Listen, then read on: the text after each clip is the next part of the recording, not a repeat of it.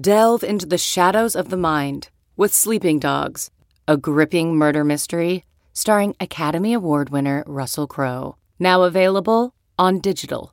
Crowe portrays an ex-homicide detective unraveling a brutal murder he can't recall. Uncovering secrets from his past, he learns a chilling truth. It's best to let sleeping dogs lie. Visit sleepingdogsmovie.com/Wondery to watch Sleeping Dogs, now on digital. That's sleepingdogsmovie.com/Wondery. CarMax is putting peace of mind back in car shopping by putting you in the driver's seat to find a ride that's right for you. Because at CarMax, we believe you shouldn't just settle for a car. You should love your car. That's why every car we sell is CarMax certified quality, so you can be sure with upfront pricing that's the same for every customer. So don't settle. Find love at first drive and start shopping now at CarMax.com. CarMax, the way car buying should be. Time now for the College Football Inquirer with Dan Wetzel. You're cursed. It's over. You got a little bit of taste today. I don't think it's because Georgia has 37 future first-round picks. I don't think that's it. I think this is a one-possession game if it's the Cock Commanders. SI's Ross Dellinger. His facial expression was like, you got to be kidding me. Come on time. You just see him. He was begging for the 000s. And SI's Pat Forney. I am wearing an Eastern Kentucky University shirt for a reason for this podcast. Because the EKU Colonels beat Bowling Green, who beat Marshall, who beat Notre Dame, which means EKU needs to be talking to NBC about their own deal right now. Here's Pat, Russ, and Dan. All right, welcome to the pod. 3 weeks in, another one got. Pour one out for Herm Edwards at Arizona State. Lost Saturday 30-21 to Eastern Michigan. Somehow that was enough to do it. That's a pretty good capper right there. Pretty much dominated at home by a MAC team after other undistinguished performances and off the field issues. Yeah, 5 seasons. If you count this one. 26-20. Did make 3 bowl appearances, whatever that's worth. All sorts of issues. NCAA violation allegations, recruiting during COVID. I think they got crushed. That record would be worse if it wasn't for all the games that got postponed because of COVID protocol losses, right? They were always guys suspended. They only played 4 games the 2020 year. Yeah, then we later found out kind of why. I mean, look, it was a weird hire to begin with. Herm Edwards is really good on TV, had a distinguished run as an NFL coach. You know, had some good seasons, particularly with the Jets, but nothing overwhelming. Really good motivational guy, character guy kind of stuff. But hadn't coached anything in a decade. And you just pull him out of ESPN and say, here, have a Pac-12 job. Let's see how you do. Particularly one that doesn't need... It needs someone who can come in and modernize and come up with a recruiting philosophy that will work. Not like, hey, we need a guy who's good motivational talker who might have some decade-old NFL credentials. So, didn't see this one ever working, and it didn't. Pat, what do you think? No, it didn't. I mean, that was at Ray Anderson. He was an unconventional AD hire, and he made an unconventional coach hire of somebody who I think used to be one of his clients, right, when Ray was an agent. I think so. It was a buddy hire. Some people, I think, in college athletics have always thought that Ray Anderson was maybe always trying too hard to be the smartest guy in the room. And, yeah, this hire, Herm Edwards' record was worse than Todd Graham's, and he leaves the program under a cloud of a major investigation. Dan, you were talking about the recruiting philosophy. I think the recruiting philosophy was improper, unofficial visits that we end up paying for under the table during COVID during a dead period. So how's that for a recruiting philosophy? Probably not a very good one. And then, tons of transfers out after last season, major staff changes, They came into this year with one hand tied behind their back and played like it. They beat Northern Arizona in the opener. Then they lose to Oklahoma State, and then you lose to Eastern Michigan. And this is probably another one that should have been done last December instead of getting into this year and fouling it all up.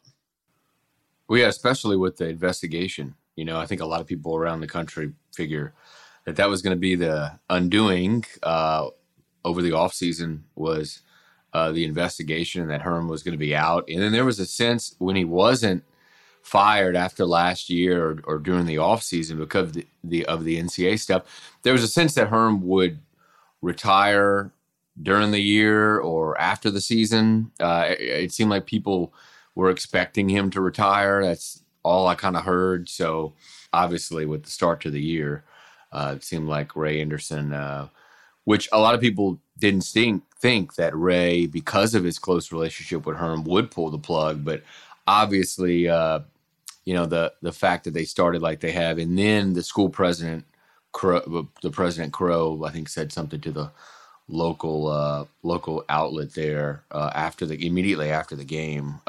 No cooling off period. Crow likes to crow, and he said something to the effect of, "Yeah, I don't have faith, and we'll have to reevaluate. I don't have faith in the coach. We'll have to reevaluate." And lo and behold, here we are. I did see a clip. It was really interesting.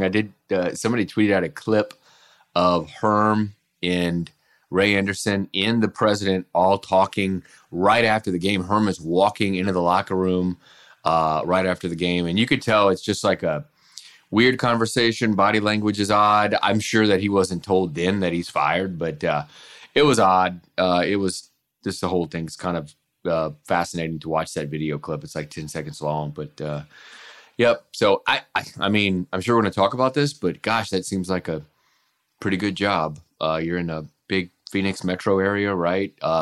It's a big party school. Everybody seems to have lots of fun. The weather's amazing. You've got access to Southern California. I mean, you're in a terrible division. I mean, it seems like a great job, but maybe it's just me. I think everybody agrees it's like a sleeping giant, right? Like, yeah. Anyone ever been there and said, "Oh, this will never work"? No. Continues to get better and better players locally. I mean, I'm just looking here. There are, the state of Arizona's got, they got a 5-star. There's 11 players in the top 500 nationally. None of them going to Arizona State. Mm-hmm. SC's probably getting the top kid, Deuce Robinson, but then, Oregon's got a couple, BYU, Notre Dame, SC again, Baylor, Oregon, Wisconsin. You go further down, these are even just farther. Stanford, two Northwesterns, and Oklahoma State. Arizona gets a kid here. Boise, just not a factor, local recruiting, but there are players. It's fantastic campus, ton of fun, tons of money around there. Cool stadium, right? Yeah. Cool. No, I don't know. Close to LA. Yeah, there's a lot to sell, no doubt about it. But that was the thing. Yeah, the recruiting had just absolutely cratered because I think everybody knew Herm was on his way out. And so they couldn't sign anybody or get anybody to commit in the last year. Their class they had coming in was tiny, for this season. So, again, like all the signs were pointing toward this for sure.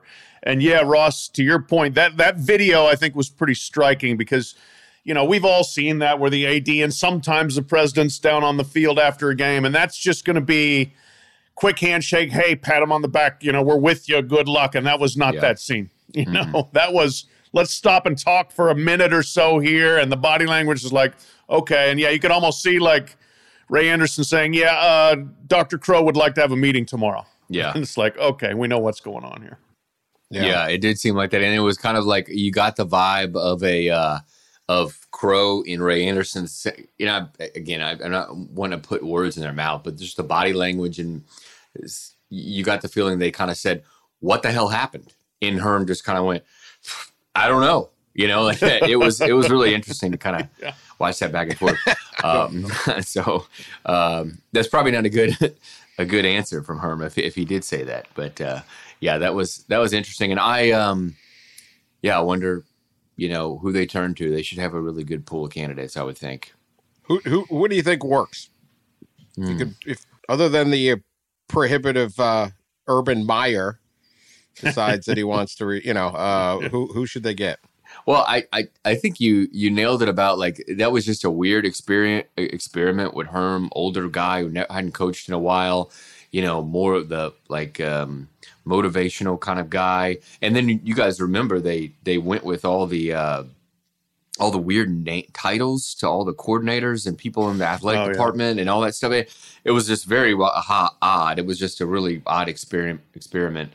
I mean, that place strikes me as somewhere where you need like young and energy and all that stuff. I mean, it just seems like a program that needs that. And you kind of got that just south of there, right? With Jedd Fisch, like he came in and he's rah, and he's young and all this stuff and he's ready to roll. And and it just, you wonder if they're going to go that direction. I don't know, but it seems like the pool of candidates would be quite large and interesting. Who you want, Pat? Yeah, I don't know. It's a good question. I don't think there's anybody you just say that's a natural layup for that.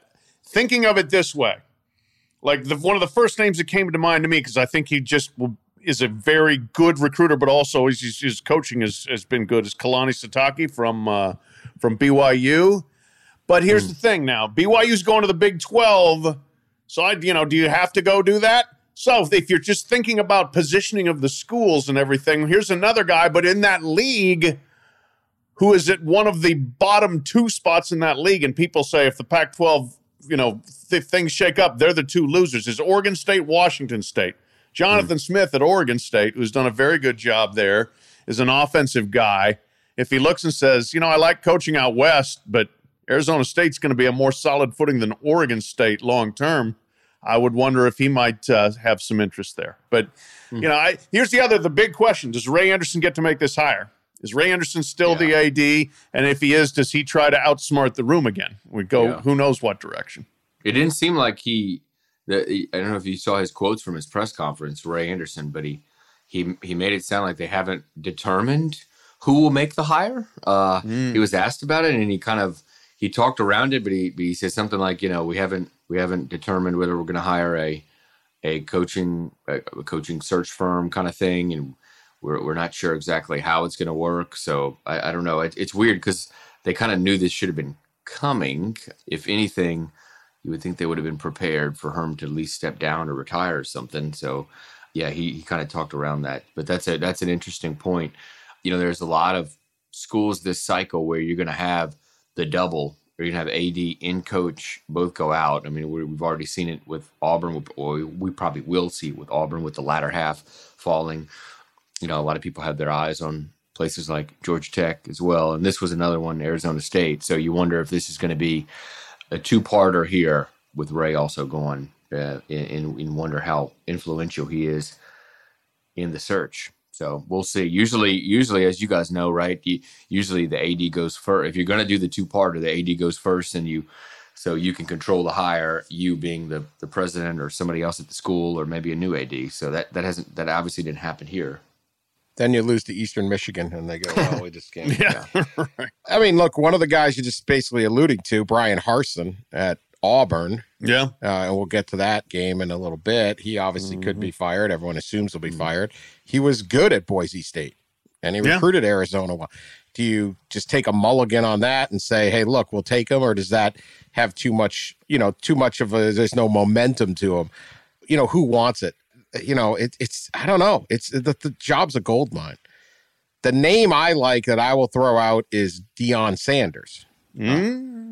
I think Deion Sanders in a city like Phoenix is I think Deion Sanders would be very good anywhere, but I don't see him at a place where, I don't know, certain schools with too much boosters and too small of a town and but man, you put him there and I don't, he says he doesn't want to leave HBCUs and Jackson State and all that. That's fine, but he could also bring about 6 starters with him in the transfer portal if he wanted to do it. I just think a guy like Deion Sanders in a major metro like era like Phoenix would be a game changer for the recruiting. Yeah.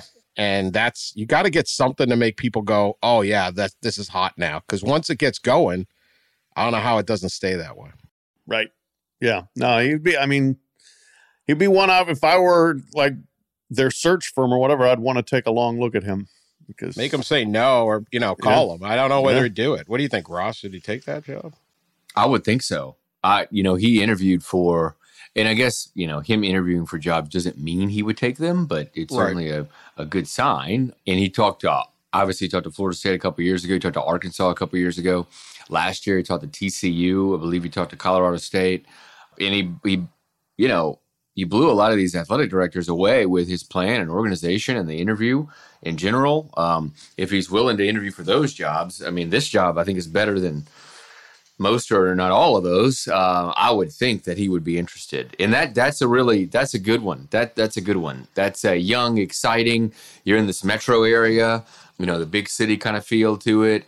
I think of Deion more of like, I guess more East Coast, like Atlanta-ish or whatever. But he's big in Dallas. He was big in yeah. I mean that's true. So no, that's a really interesting one. You wonder, you mentioned the Urban Meyer stuff, but you wonder other coaches, specifically one from the Urban Meyer tree, and you wonder if he'll ever get a shot again. He's on TV now. Is Tom Herman? You wonder if he'll ever get a shot again, and does that suit him? You would think that he'd have to take maybe a lower level job before somebody to that level gives him another crack. You would think, but that's an interesting name too. Herman's such a organizational guy. Like I just think you have to have someone who comes in and assesses the problem. It's like we should have great talent here, and I think he could do a pretty good job on that, even though he wasn't the head coach. But I don't know. Yeah, I mean I do like the Deion thought, and I do wonder. I mean, if Ray Anderson is still the guy, and that would certainly be another kind of outside the normal realm, so to speak, of where you would go for a coach. And again, that might appeal to Ray Anderson. But we'll see what other competition there is out there. If Deion were waiting for Florida State, there's increasing evidence that Florida State may not open. Seminoles are 3-0, and a couple of good wins, and so Mike Norvell could well keep his job there. If Auburn opens, I think they'd be foolish not to talk to Deion. But then ASU, why not? Yep. Yeah, I mean, they've had Herm Edwards. They tried that. That didn't work. They tried Todd Graham. That didn't work. I mean, it kind of worked, but not really. Not enough. Dennis Erickson, that didn't work.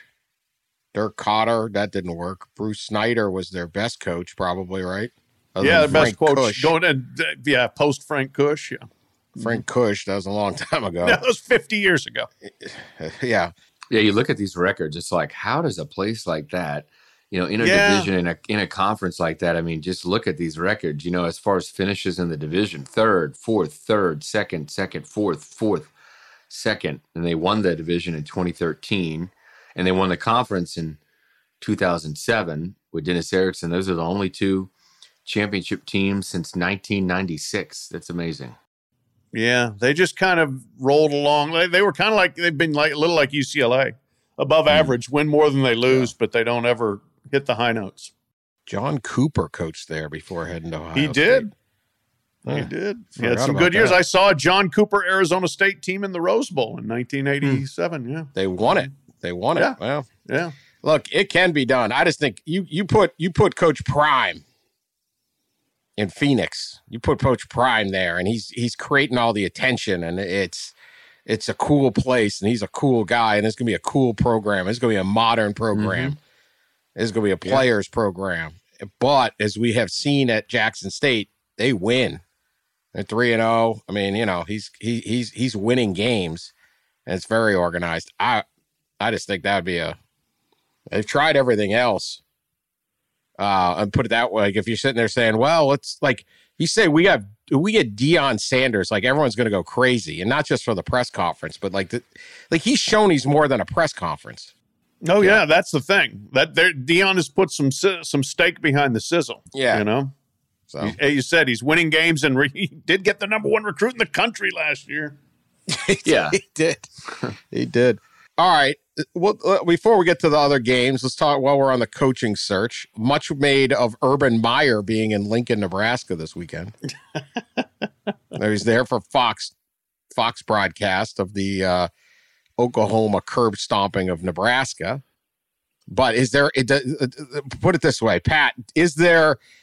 Should our fair Cornhuskers? Do they have a prayer here? Do they have a chance? No, I don't think they're getting Urban Meyer. I don't think Urban Meyer wants them. I read they met and it was going great. That's what I saw on the internet. Yeah, right.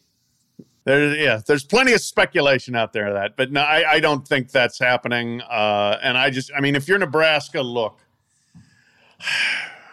you've got to be sure, first of all, do you want to take on the whole Urban Meyer circus, everything that goes with it? He will inevitably win there. How long would it take? Is he up for a long-term rebuild? Because Urban, as you know, doesn't tend to take fixer-upper jobs. He tends to take good jobs.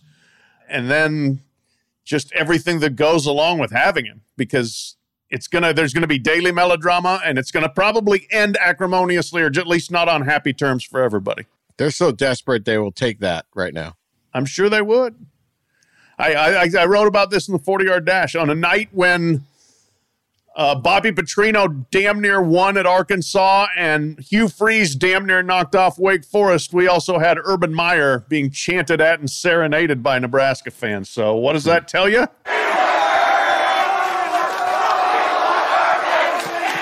Just win. There's always room for you. Mm-hmm.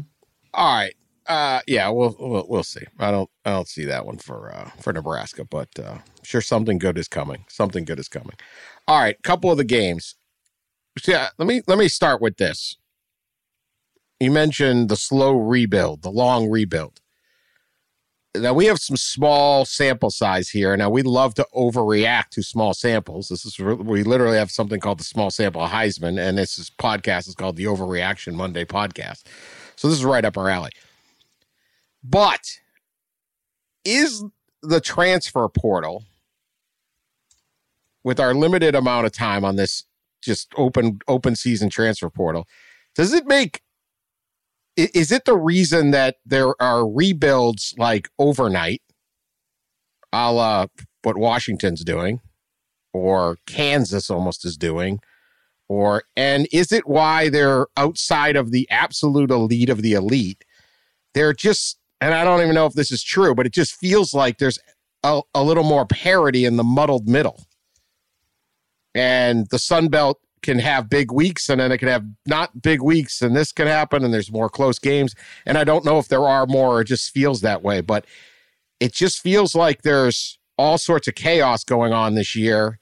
Obviously not at the Georgia level, but it just feels a little more even, and you have these things like all of a sudden the Washington Huskies being good right away.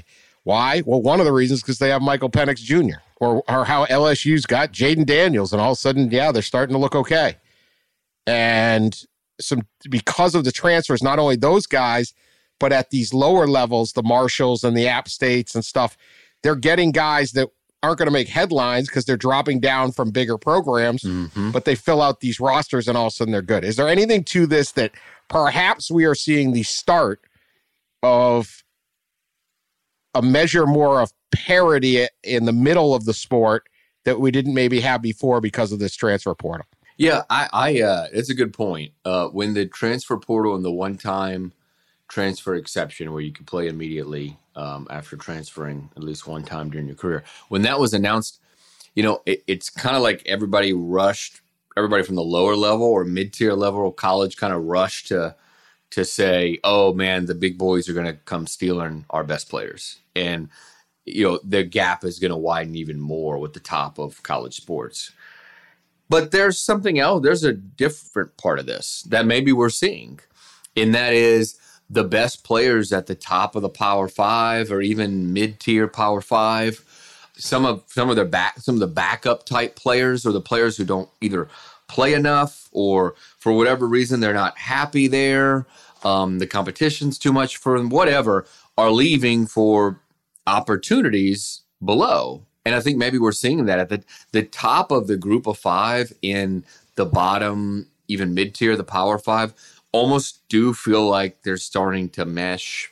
There doesn't seem to be as much separation maybe between them, and we're seeing that on the field. I mean, I don't know what the data is like, but we're 3 weeks in, so it's hard to know. Yeah. But like 3 weeks in, if you go back, and I might have to do this because I think I did it a couple of years ago, is, the group of five versus Power Five wins. I mean, we certainly had a ton of them. And if they weren't wins, I mean, the games were really close. And we're seeing specifically at the quarterback position, like you mentioned, like specifically at the quarterback position, there are maybe 25, 30, maybe 40 quarterbacks starting right now for a team, group of five or Power Five, who would probably be riding the bench somewhere else if they'd be a backup somewhere. Their talent in a way would be wasted. And now we're seeing them play. And so I think the quarterback position in general with the transfer movement is huge, is really big, for all this. Yeah.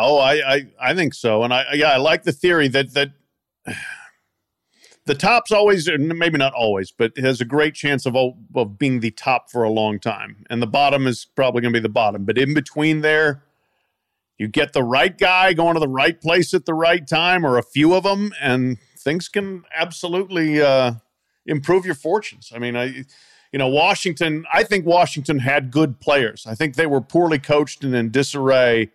And then they brought in a good coach in Kalen DeBoer, and he had a relationship with Michael Penix going back to Indiana. And you bring in Penix, and all of a sudden Penix looks like he did in 2020 and is playing great. And, I think that you get that sort of thing where, okay, here's our quick fix. That's the one thing we need, or the two or the three things we need. I saw Florida State play Friday night.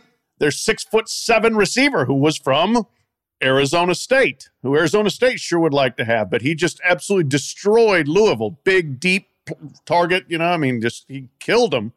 You get one or two guys in key spots to go along with you. If you've already got a pretty decent roster and you don't lose too many in the portal, that can be very much a game changer. And I do wonder if we will have some kind of increased level of flow back and forth maybe between the 10th place team in the Big Ten and the 4th place team in the Big Ten, and so on in other conferences as well. I'm assuming this is true because it makes sense, but I just don't know. But, and I've always thought, well, once you're allowed to transfer, that's actually good for the competitive balance. Now, part of it is every time they whine that this is horrible for the sport, it generally turns out to not be at all. So now every time they whine about something being horrible for the sport, I just assume they're wrong. But I don't know. It's like there's a lot of good player, and it's not like Jaden Daniels isn't stuck in this like garbage Arizona State, circus out there, right? Right. You go to LSU and beat Mississippi State and give Brian Kelly something in year one. I mean, what Washington did to Michigan State on Friday night is like illegal in like 16 states. I mean, that was that was a beatdown. 39-28. It wasn't even close. They just ran up and down the field on them. What was the stat? I had John Neo of the Detroit News column. He had a bunch. And at one point, the yardage was like 197-16. I mean, it was an absolute bludgeoning. And then, Michigan State scored a couple times late to make it look like it was close. It was never close. 11 pass plays of 15 yards or more, a half dozen of 20 or more. Washington averaged 16.5 yards per completion, 10 yards per attempt. As John Neo writes, those are the kinds of numbers that get you beat by good teams 10 times out of 10. Yeah. 397 yards, 4 TDs without an interception or a sack for Michael Penix. Yeah. Now, Michigan State has been terrible against the pass, and they were last in the country last year. Yeah, and they looked a lot like that team. Yeah. But I don't know. It just seems like there's just wildness going on for 3 weeks. And we'll probably end up with the same 4 teams we always expected at the playoff, but at least the rest of the thing's kind of interesting. Sure. Yep. And that's the thing, yeah. I mean, you know, App State's quarterback, Chase Bryce, is on his 3rd team. And the other 2 were Power 5. Marshall's quarterback's on his 3rd team. He started at Utah State, went Texas Tech, and they're running backs from Florida State. You know, that's what you do is you go out and you find a couple guys that want playing time and can make an immediate impact, and hopefully it works out, and then you're a much better team than you were a year ago. Yeah, I just think that the mid-tier Power 5 and upper tier, even the mid-tier group of 5, yeah, they're starting players who I think would probably be riding the bench, you know, at the upper level, and especially at quarterback. And I think that's a big difference that we're seeing. And it's a good thing, right? I mean, players are getting opportunities to play, you know. I'll give Bo Nix. I just said, like you talk. One of the themes of this week was the rise of the Pacific Northwest. Right, Oregon, 41-20 over BYU. Great win. They snap back from that Georgia deal. The way Georgia's playing, I don't even know if that was. Who knows, man? They may do that to everybody. But Bo Nix is their quarterback. He's coming out of Auburn. He's sitting there saying, "You guys are trying to fire everybody. I'm going to leave. Bang! I'm in a great situation." So these guys can find their thing. Sometimes it's not, the whole thing would be the player quit on the school, but maybe the school quit on the player. And, so it just seems like everyone's finding their spot, and bang, some people are popping up at some unusual times. I don't know if you guys have any thoughts on either that Washington or the Oregon victory. Searching for NBA playoff coverage? We've got you. The Old Man and the Three, presented by BMW, gives you an inside look into the world of sports. Hosted by former NBA sharpshooter and Duke legend J.J. Redick and sports writer Tommy Alter, The Old Man and the Three offers unprecedented access to the league. Tommy and J.J. discuss the NBA and interview some of the biggest names in the league, like Devin Booker and Luka Doncic. NBA final season is the perfect time to dive in, and you can listen to The Old Man and the Three wherever you get your podcasts. To hear episodes brought to you by BMW. Push the limits this NBA season with the brand that set the ultimate standard. BMW, the ultimate driving machine. Oh, I mean, it was huge for the Pacific Northwest, for the Pac-12, huge for Oregon and Washington if you're trying to get the attention of, say, the Big Ten. Nothing better to do that than to pound the hell out of a Big Ten team as Washington did. And then, obviously, Oregon, what it does is like make you wonder exactly how good is Georgia. If Georgia could beat Oregon 49-3, and then Oregon could turn around and just beat the snot out of BYU, who had looked pretty good. I think we're looking at a one-team tier at the top. So there's that. But no, I think that was great for a conference and an area of the country that has kind of been struggling to reestablish its relevance. That was good. And looked like a great scene in Seattle. They had a very enthusiastic crowd there. I mean, it was big time. That was good stuff. And they always got good crowds at Autzen. So I was happy to see it. There was an incredible stat from I think it was John Wilner out in California. That was the first time since 2013 that Pac-12 teams got 2 non-conference wins over top 25 teams in a single day. So in a single day to have 2 top 25 non-conference wins for the Pac-12 in 9 years. So that's incredible. Wow. Yeah, that's a big day. All right, I wanted to shift to the other side of this a little bit. One is Michigan State, and then we'll get to some more Big Ten stuff. The way Michigan State looked, they should make them play in the Big Ten West this year, because that's just that sucks out there. Big Ten West is terrible. Minnesota has not revealed itself to suck yet, so we'll give them a bye, but everybody else has. They're 3-0. Gophers are 3-0. We don't know, but everybody else. How concerned are you when you just get a beat down like that to Washington? I mean, Mel Tucker had the one big year, and he got the big contract, and he got the big win over Michigan. It's not easy at Michigan State to just snap your fingers and make them a top 15 program. So I think it's fair to kind of judge it a little bit on a curve, but this was an ugly, ugly defeat. and they're staring at a division, as always, with still Michigan, Ohio State, and Penn State staring back at them. Yeah, I mean, hey, it was a nice payday, but you also then with astronomical pay raises come increases in expectation as well, and that was a no competition performance against Washington. I mean, that was a beat down for a program that theoretically and on paper you should be ahead of. You know, you're the more established coach. You're coming off a successful season. Washington restarting with Kalen DeBoer, and they just absolutely destroyed them there. And now, yeah, you're in an incredibly tough division. Nobody else in the Big Ten East has lost a game yet.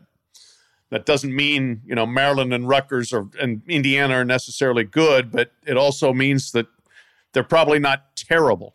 So competent. Every game in that division is going to be difficult. And you obviously have Ohio State, you have Michigan, you have Penn State. I think Penn State's badly underrated right now. Yeah. They've got 2 wins on the road against Power 5 opponents. So if you're Michigan State, I mean, I would be watching that. And they did show a lot of the face crowds. Everybody's looking for that, you know, just grief-stricken, angst-ridden fan in the stands now. So they spent a lot of time panning the crowd. And the Michigan State fans, they supplied. They looked suitably devastated, shocked, and glum while that was going on. Did Al Toby get any FaceTime? Did he get any I didn't see that. I did not see Al, but it's possible that he was on there. I believe he was there. If not, I know how he felt. Yeah. Well, let's get to Penn State on the same thing. I don't know what to make of Michigan State.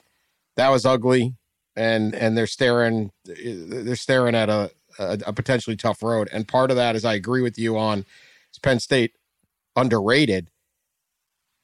Look, Auburn is not great. They're going to fire their coach, but Penn State went on the road into a hyped up SEC environment. They still have very good athletes at Auburn, and they manhandled them. No questions, domination of it. And they're now staring at a schedule that is very, very likable for Penn State. They've got Central Michigan, Northwestern. Then they are at Michigan. They get Minnesota. We don't know. Then they get Ohio State at home, and then they finish with at Maryland or at Indiana, Maryland at home, at Rutgers, Michigan State. I guess 2 questions. One is you couldn't draw up a better start to the season, really, for Penn State. So what are they capable of? This is one question. What do you think they're capable of this year? And could they win this league? They got another great running back. Right, it seems like they just churn them out at Penn State, which is funny because we always talk about, for years now, Auburn churning out the great running backs, and this Nick Singleton from Penn State was incredible. I mean, he only had 10 carries at 124 yards, so he averaged like 12 yards a pop, had a 50-yarder, I think, scored a couple touchdowns. It was impressive, and then the quarterback, Clifford was good when he needed to be. He was consistent. He didn't make mistakes, and that's what you got to do on the road. And I mean, as I'm saying all this, like Penn State sounds a lot like Auburn used to be for years. They had this like consistent quarterback who didn't make mistakes, and they had a really good running back and a solid defense. And I mean, James Franklin, has built that program like you would expect, a Big Ten program to be built like. And man, they do. They seem solid, and it seems like they got a real burst from that opener, right? Where it was a toughie against Purdue, and a lot of people probably think Purdue should have won that game and probably outplayed them. But sometimes you need that, right, in a season, especially early on, to like survive a game like that to kind of propel you forward. And of course, on the other side of this is Auburn is just bad, and we all know where this is headed, I think. I mean, I was super impressed with Penn State, and I agree. Like James Franklin, though, is like, can we actually see Nick Singleton carry the ball more than 10 times? He's carried 10 carries in each of their 3 games. The kid's a blooming star. Can we please see him run? I know. They're like nobody wants to give their backs too many carries these days, so that's kind of the way it works. But I would like to see more. Save him for Ann Arbor. Yeah. I mean, that's true. But no, I think, Ross, you're right that they've kind of got their formula. They've got a 6th year, like 40-year-old quarterback who can make some plays and also not make many bad plays, and he'll occasionally run and shoot. Even caught a pass in that game. And then their defense, it's funny. You look at them statistically on defense, it's kind of like, but they're doing decently well as far as they're keeping opponents out of the end zone. You know, their red zone stop rate is pretty good. Their third down rate is pretty good. You know, so they've got the formula. It's kind of like a James Franklin Vanderbilt team where you're kind of wondering how the pieces are all coming together this well, but they are. That's the bottom line. So one of the things this weekend that was particularly interesting is the endings, right? I mean, how many?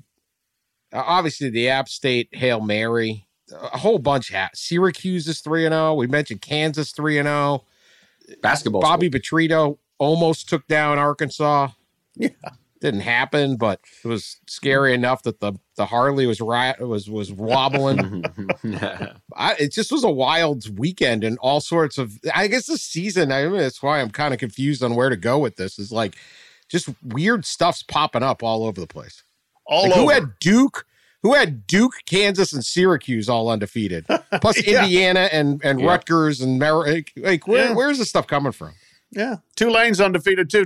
Tulane. The last three non-Power 5 teams. Yeah, no, Kansas State. Yeah, they beat Kansas State. Yeah, the last three non-Power 5 teams that are unbeaten are Tulane, Coastal Carolina, and James Madison. That's it. I mean, to me, like the thing that was fun Saturday, mostly during the afternoon, but then into the evening, was just these finishes where teams just found these ways to screw up. And, you know, you're happy for the teams that win, but oh my God, the cringeworthy stuff that teams were doing, trying to hold on to leads. What Troy did against App State, taking an intentional safety, kicking off from your own 20, squib kicking it, giving them possession within range to throw the Hail Mary. Purdue got 7 penalties after taking the lead with like 1:11 to play. 7 flags. And then even beyond, on top of that, they still could have survived it, except they played this preposterous defense and just left a guy single covered going deep when you can give up a field goal. You just can't give up a touchdown. Notre Dame had just an unbelievable game extending couple of penalties. What was the other one? Oh, South Alabama, which just let the win get away against UCLA with this ridiculous fake field goal. It's just, to me, this is college football, and this is why it's so much fun, you know? This is because teams, you got young players, you have, let's be honest, probably some overpaid coaches, and you have some refereeing that probably isn't very good either. But the stuff that happens at the end of games where everybody's losing their minds, it's like, what is happening? And the special teams. My God, the special teams.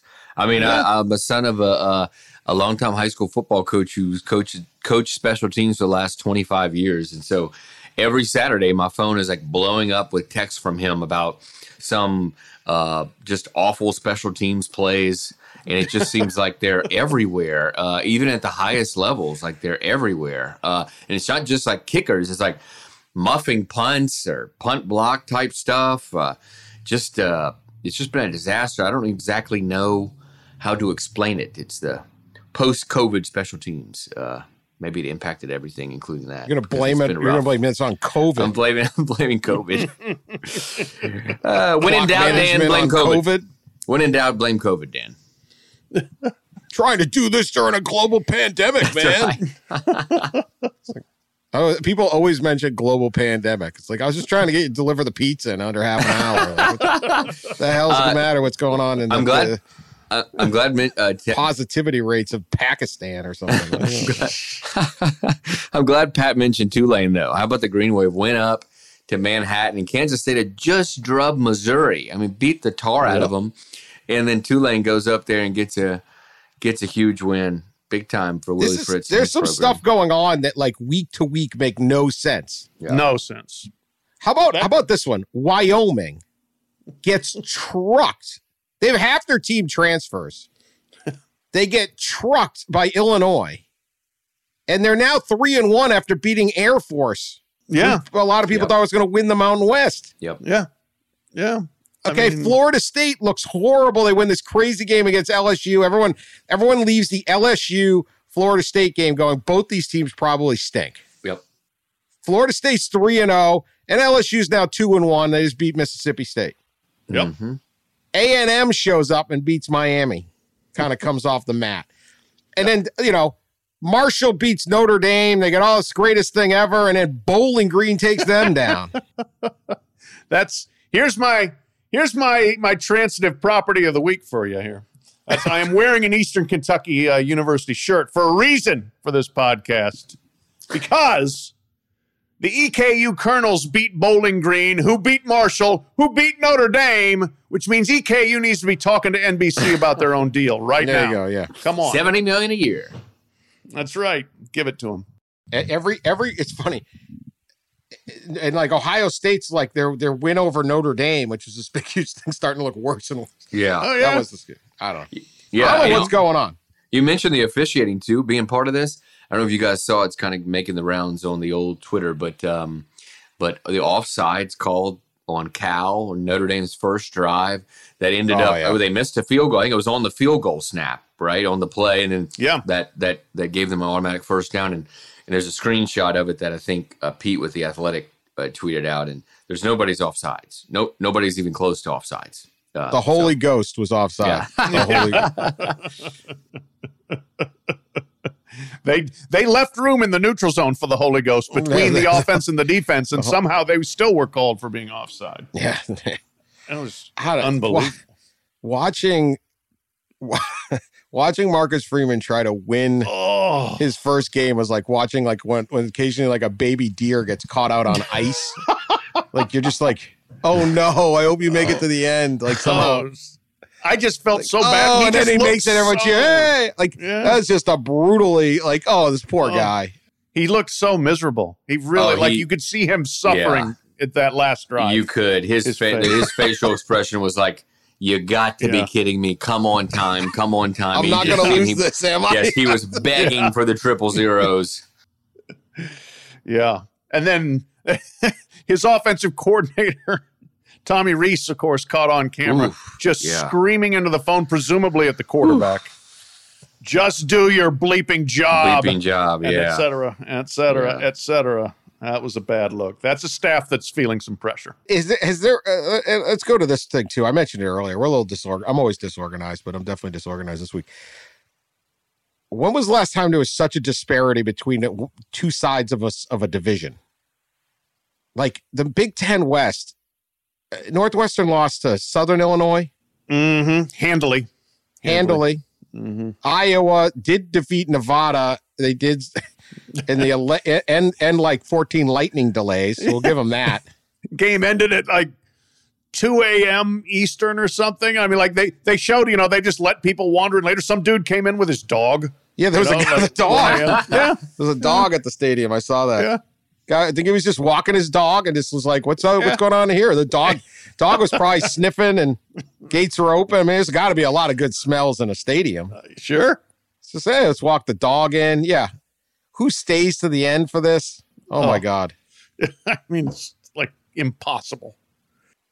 I covered one time a Cincinnati Bengal preseason game. I believe Carson Palmer was coming back from a knee injury. So it was like his first preseason start. I mean, just right, whatever. Not exactly an assignment you're all fired up to do. No. Right to Carson Palmer, how Carson Palmer looks. So I'm down there at Cincinnati. It's a preseason game. Carson Palmer comes out, throws a couple passes, right? Plays a quarter. All right. And you sit just waiting to the end so you can talk to Carson Palmer. And there's a lightning delay. And then the NFL refuses to call the game because gambling, I'm sure. And we're there till 3 a.m. before they finally put Carson. I was like, can we just come up now during the lightning delay? Nobody cares about the result of the game. We only care about talking to Carson Palmer. Can we get a statement? Anything? You did a 3 a.m. press conference after it wasn't 3 a.m., but it felt like it. Yeah. It was late. He was sitting there not happy. Yeah, I bet. He was like, I kind of want to go home. But anyway.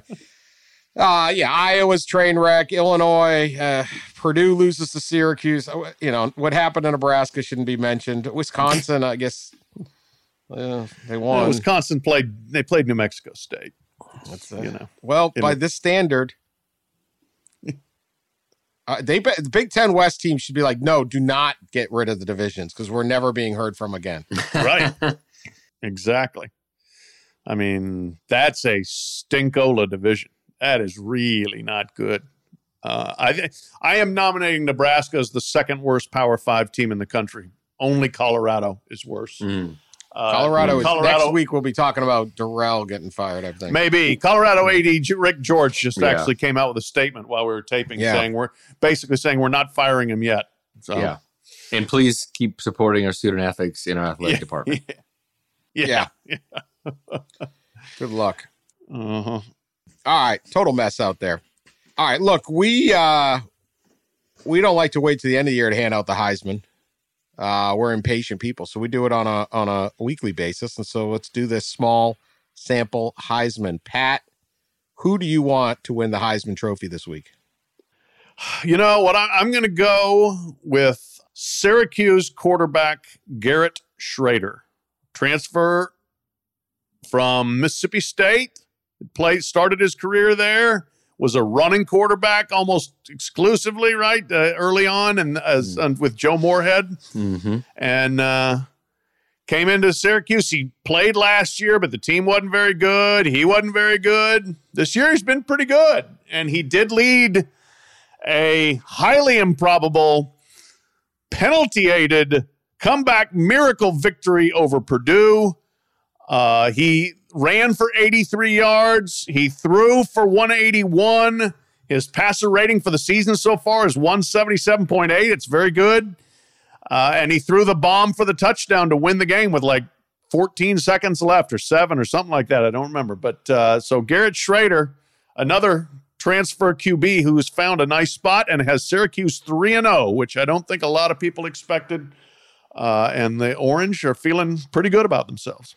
Ross, who's the Heisman Trophy winner? Throw a bone here to the Kansas Jayhawks. Jalen Daniels, quarterback from Kansas, just, lighting it up in the air and on his feet. 123 rushing yards against Houston, 158 through the air, 3 touchdowns passing, 2 more rushing, accounted for almost 300 yards of Kansas's offense, and has the Jayhawks, as we talked about, 3-0. For the first time since, I think, 2009, and a big one against Duke coming up. But Jalen Daniels, Jr., originally from California, impressive, and really has had pretty impressive year going back against West Virginia and their opener against Tennessee Tech. He's got 7 touchdowns and 1 pick on the season, man. So he's rolling. How about that, Jayhawks? How about that? Not bad. Jayhawk Chalk bandwagon is amazing. Absolutely amazing.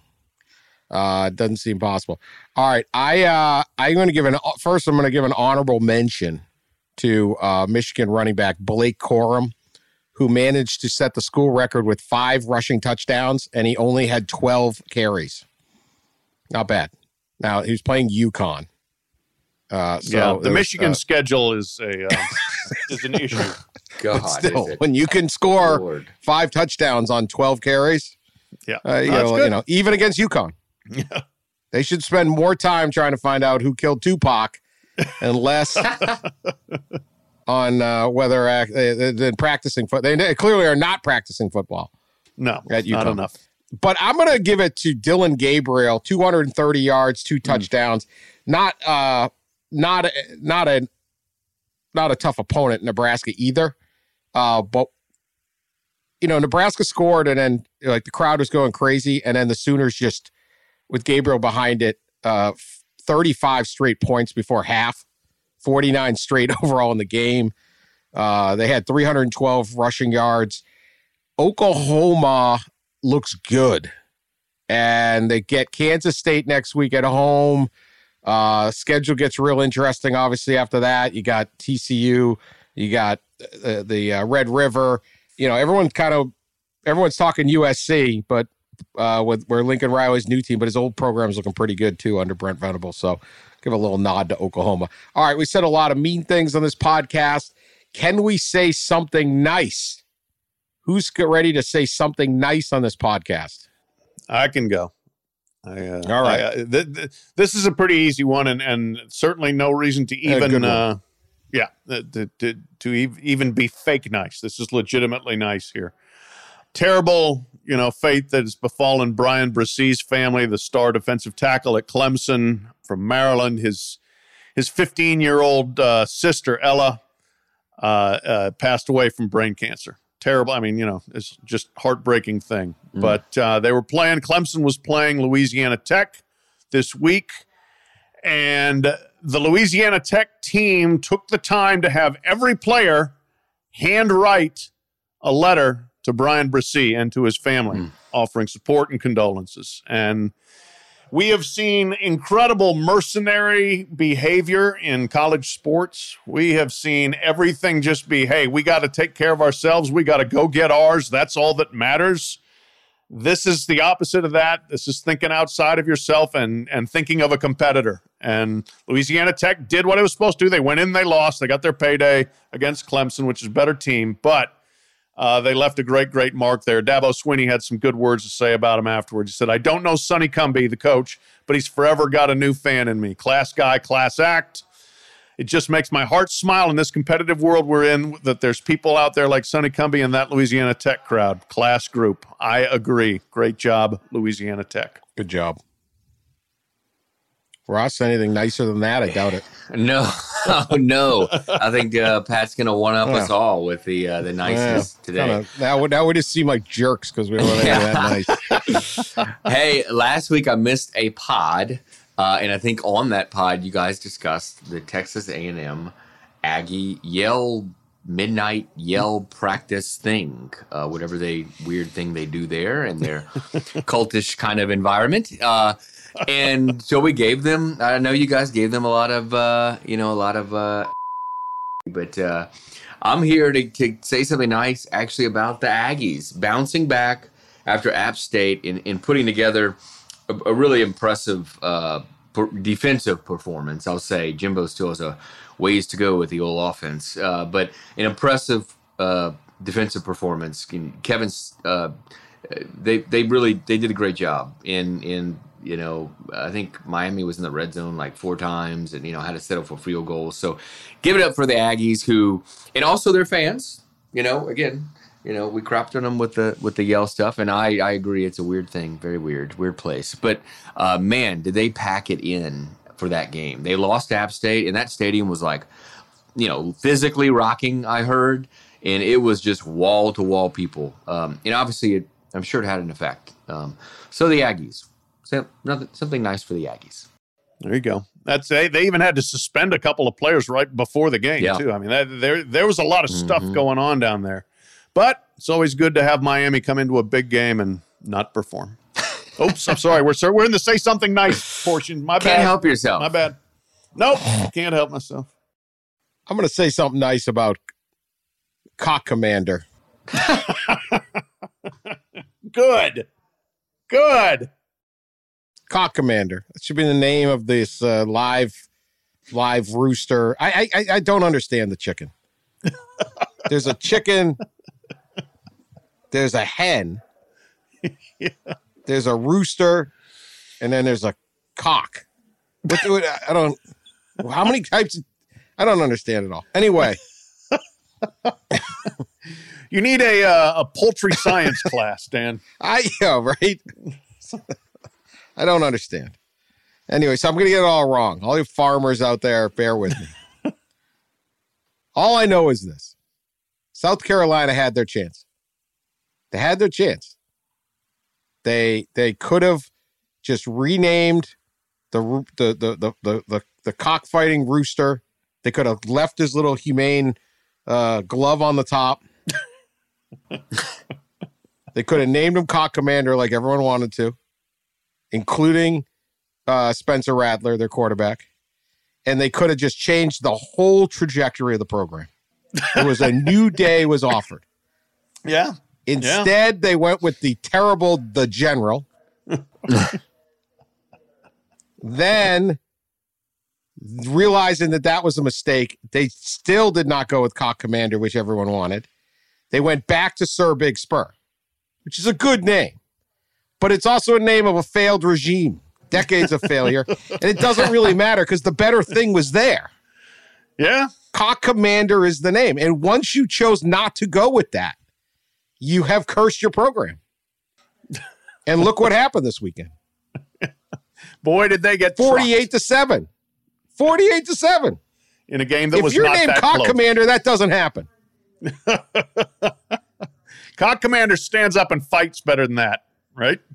Cock Commander, Georgia has got a little more respect for you. Instead, they're like, you don't even know what the name of your mascot is. And we're angry because you're being mean to these birds with the little, because they've now chopped the thing off again. They did? Yeah, I think the thing is chopped off. This is according to a Ryan McGee exhaustive report, by the way. Oh, great work on ESPN.com. I missed the story. I got to read it. So now you're stuck in this middle lane. No one knows who you got, a chicken or a hen or a rooster or whatever this is. And you're trying to pretend that you don't make tons of money off the word cock, and you're too uppity for it. Even though everyone's in on the joke, you've been in on the joke for all these years. Now you're getting all no. Yeah. We'll Sir sell Big the hats, Fur, but yeah, we can't have. Okay. I call. You're cursed. You're cursed. It's over. You got a little bit of taste today. A little taste on Saturday.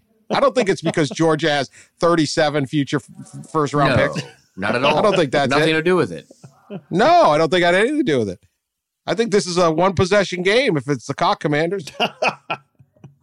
The Cock Commander is worth a 35-point swing. Basically. Let me put it this way. How's it going without it? How's it going without it? Fair point. Fair point. You're on my list, South Carolina, and it shouldn't be. Just embrace who you are. That's right. And you ain't Sir Big Spur. That's over. Team Cock Commander. All right. That's the pod. We'll be back Tuesday. We have a good show planned Tuesday. I actually have a subject planned for this one already. Do you really? All right, I know. Wow. I had none planned for this one, as you can tell by the pace of the show. So make sure you listen on Tuesday. It'll be a good our show. picks were better too. Everybody keep riding with us, man. 4-2. I went 4-2. I was 5-1, brother. Bo Nix. Why did I ever doubt you, Bo? Why did you? I don't know. BYU, and I should have seen that one coming. Anyway, good picks. Alabama did cover. I was getting mocked. That covered the 49-5 mocked on Twitter that Alabama wasn't going to cover 49.5. I got to say, I was rooting for just that late, lame Monroe touchdown. But alas. Nah, never. We had it in the bag. All right. Talk to you Tuesday. Appreciate y'all listening.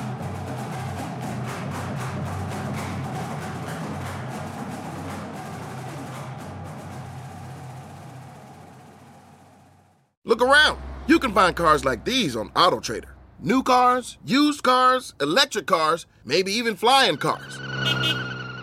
Okay, no flying cars, but as soon as they get invented, they'll be on AutoTrader. Just you wait. AutoTrader.